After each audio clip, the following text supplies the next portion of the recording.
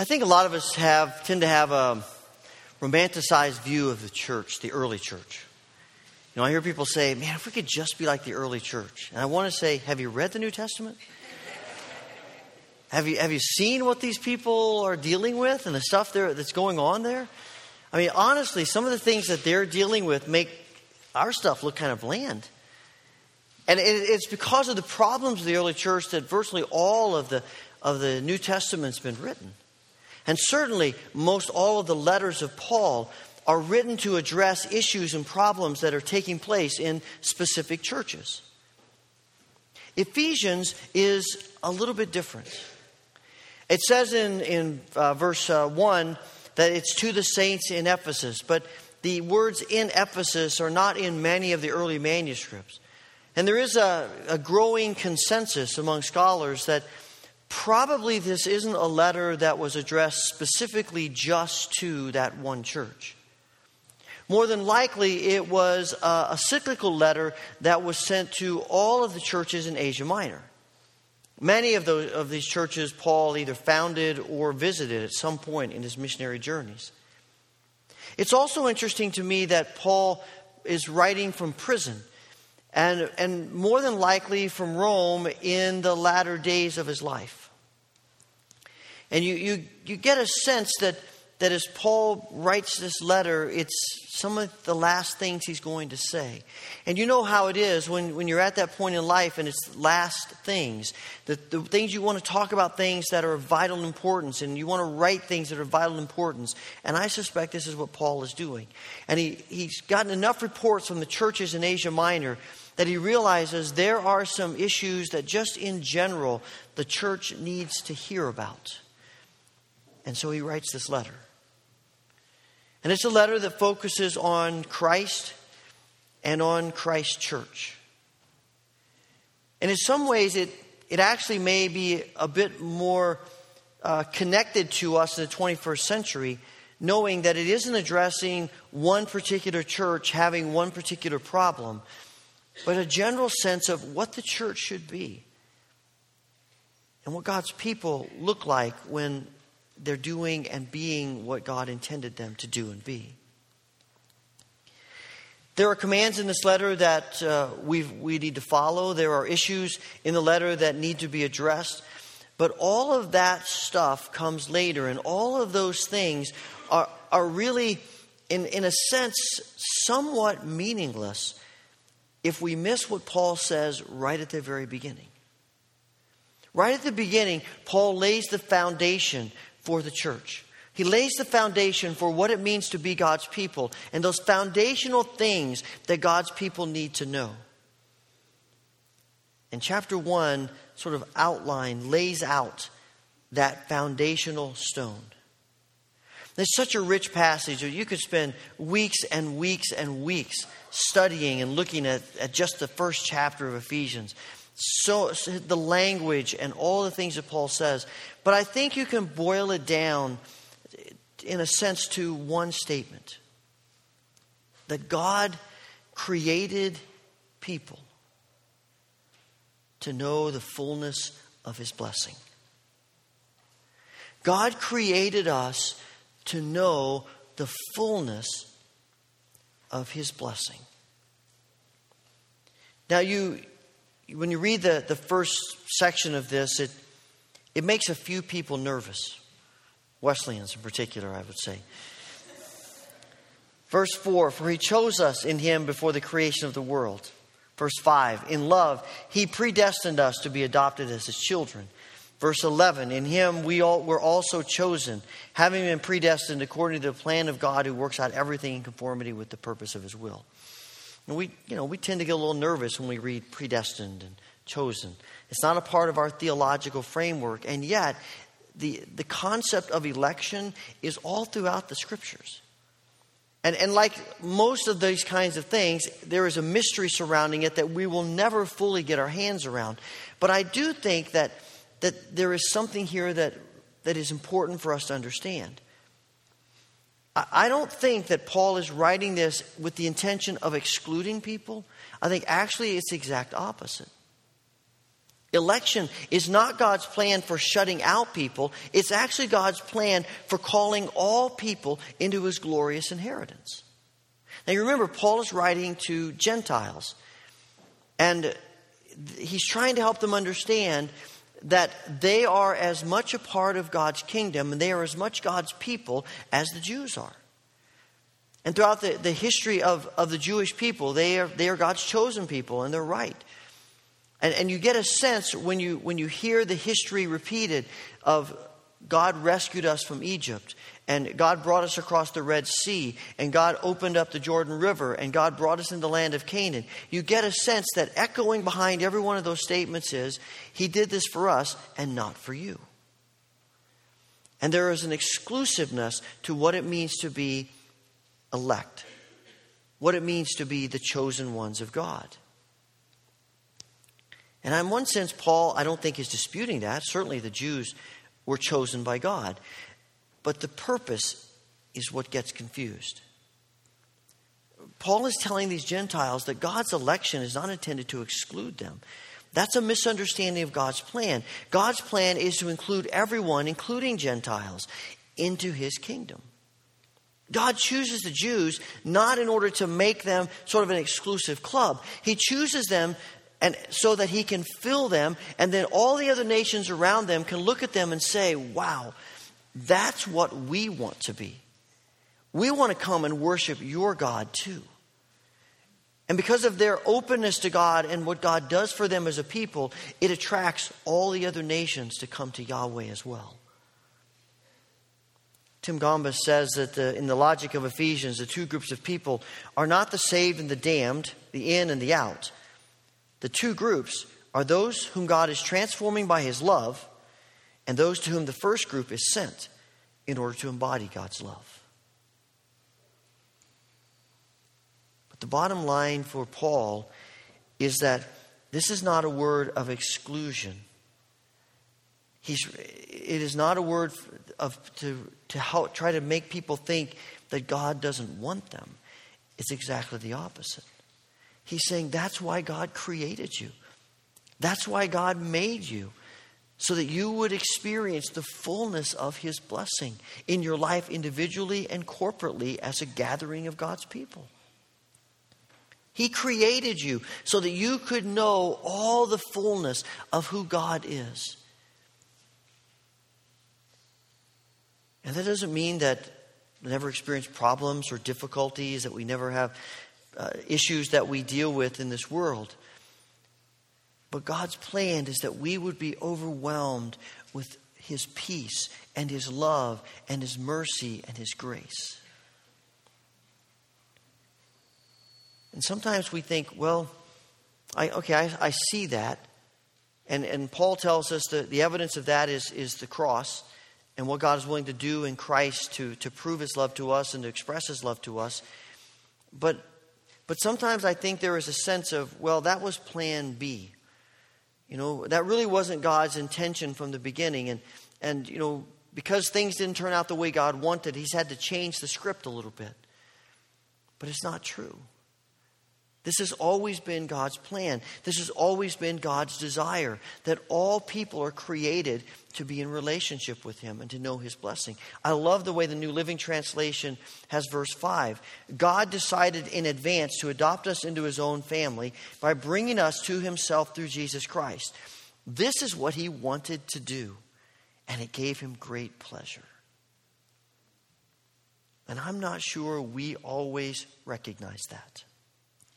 I'm not sure we recognize that not only does God want to bless us, but he finds great pleasure in us experiencing the fullness of who he is and the fullness of his blessing. He wants us to be so connected to him that we get all of him. The problem is as life comes at us, as difficulties arise, as struggles come, we have a tendency to think that that's not really God's plan. And we begin to doubt God. And the moment you begin to doubt God's intentions, then the only thing you're left with is to try to manipulate God, trying to trick God, trying to convince God, trying to do enough good things so that God might throw you a bone. And all the while God is saying, I want to give this to you. I've got so much blessing to pour out upon you if you just let me. It's hard for us because, life and sin gets in the way. And we wrestle with it. And we get our own ideas of what real blessing is about. And we think, wow, if we could just have this, that would be so awesome. What we don't realize is that our views of blessing are about this big. And God's views are this big. But we're so willing to settle for this. I have a confession to make to you.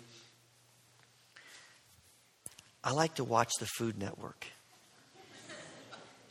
Now, don't get me wrong. I still watch ESPN. I still watch, the real life dramas like Law and Order and things like that. But I like watching the Food Network. And I particularly like the competition shows, the food competition shows. One of our favorites is the show Chopped. Some of you may have seen the show Chopped. They bring 4 chefs into the studio, and they each have a station where they work, and they have this basket in front of them. They have no idea what's in the basket, and there's all kinds of crazy stuff in that basket.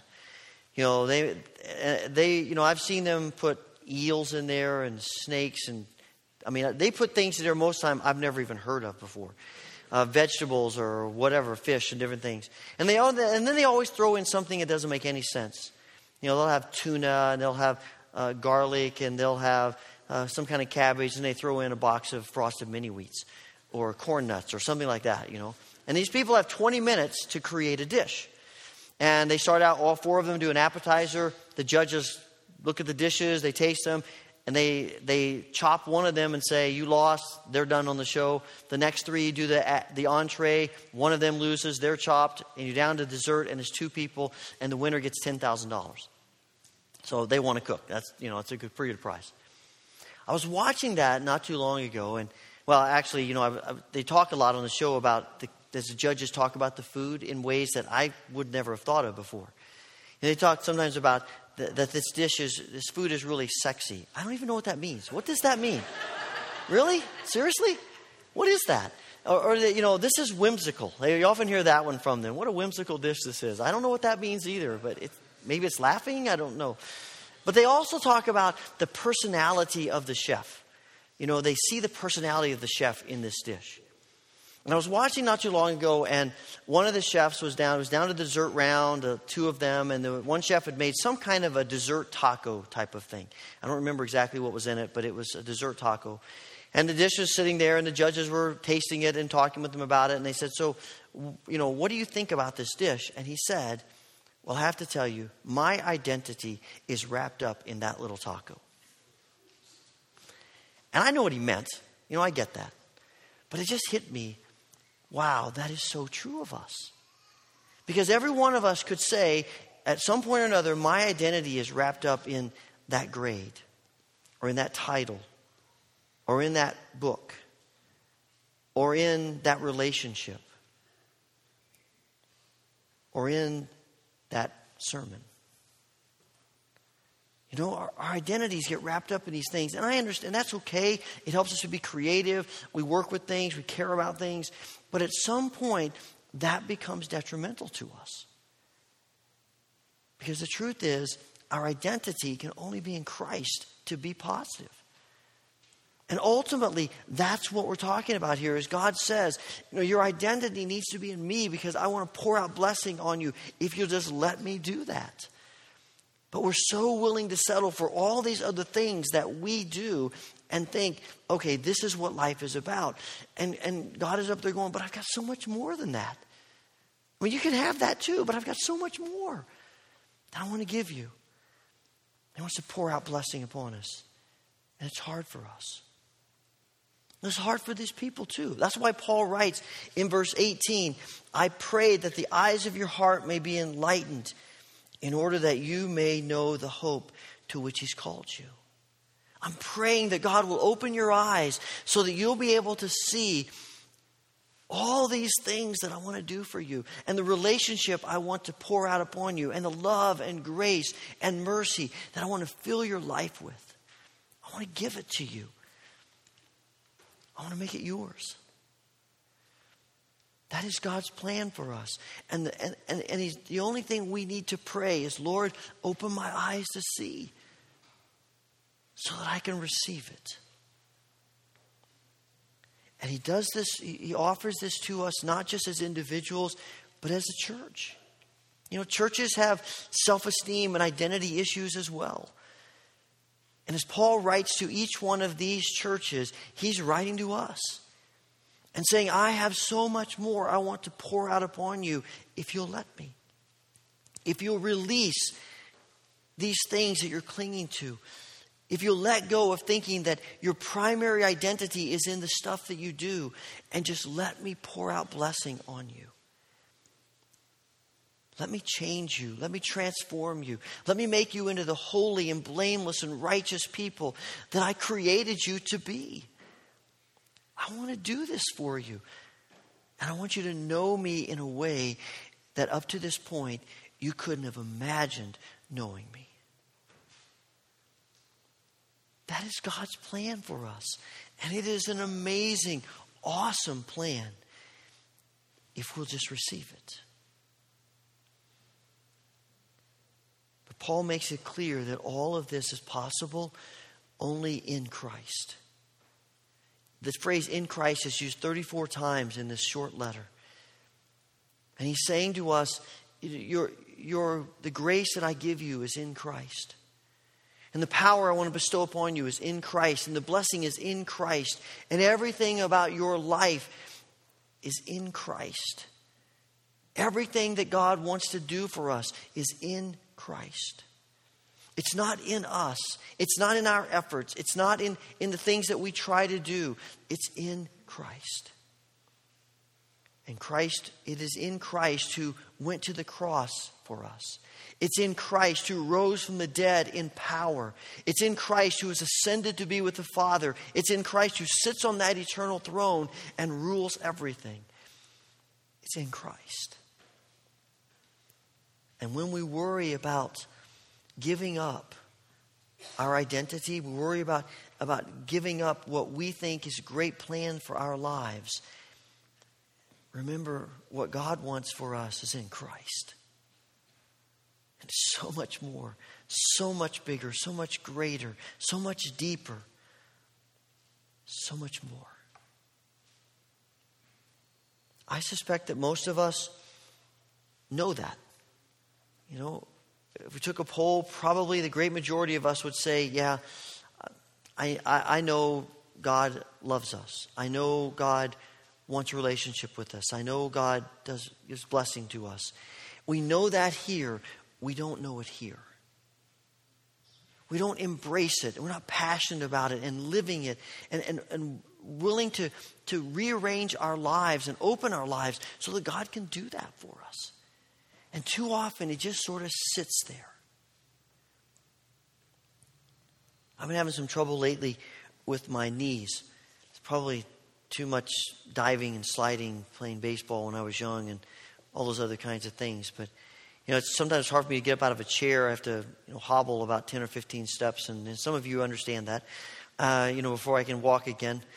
And so I went to the doctor and he checked it out. He's bending my leg all over the place. And he kept saying, does that hurt? And I'm thinking, if you keep doing that, it's going to hurt. Yeah, something's going to happen there.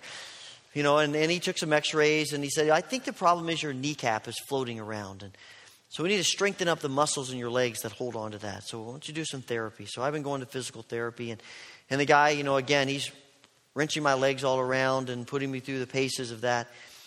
And then the first time I went, he put some cream on my knee, around my kneecap, and he began to rub it with a little machine instrument thing. And so I've been saying, what are you doing there? What is that about? And he said, well, this cream is anti-inflammatory cream.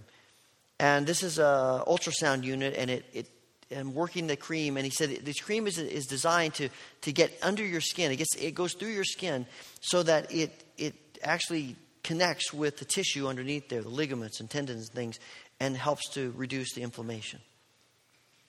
I said, okay, I've never heard of that before. And I was lying there on the stretcher as he was going through that with me, and it just hit me as I was thinking about this passage.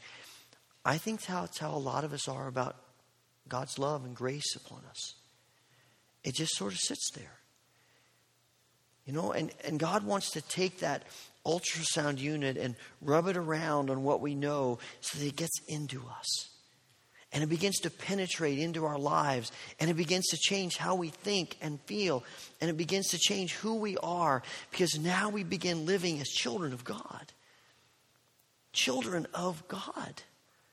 That in Christ we have been created to experience the blessings that God wants to pour out upon each of us.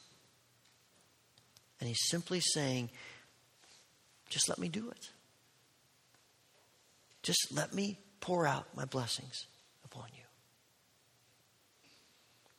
We're getting ready to come to this table this morning and receive the sacrament of communion. And I believe that God speaks to us as we receive the sacrament.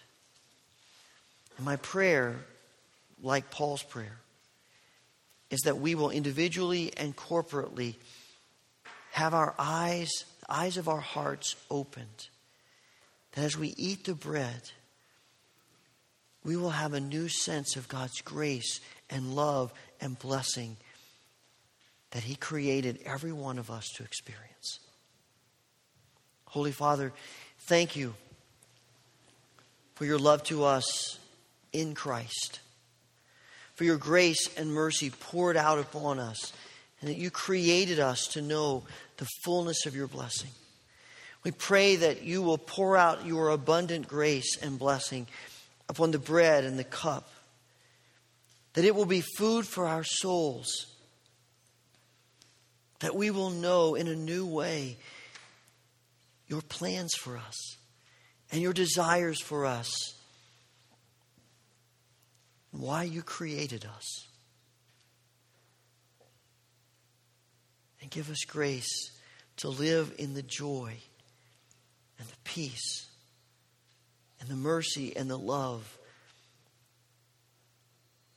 of the fullness of your blessing. We pray this through Christ Jesus. Amen.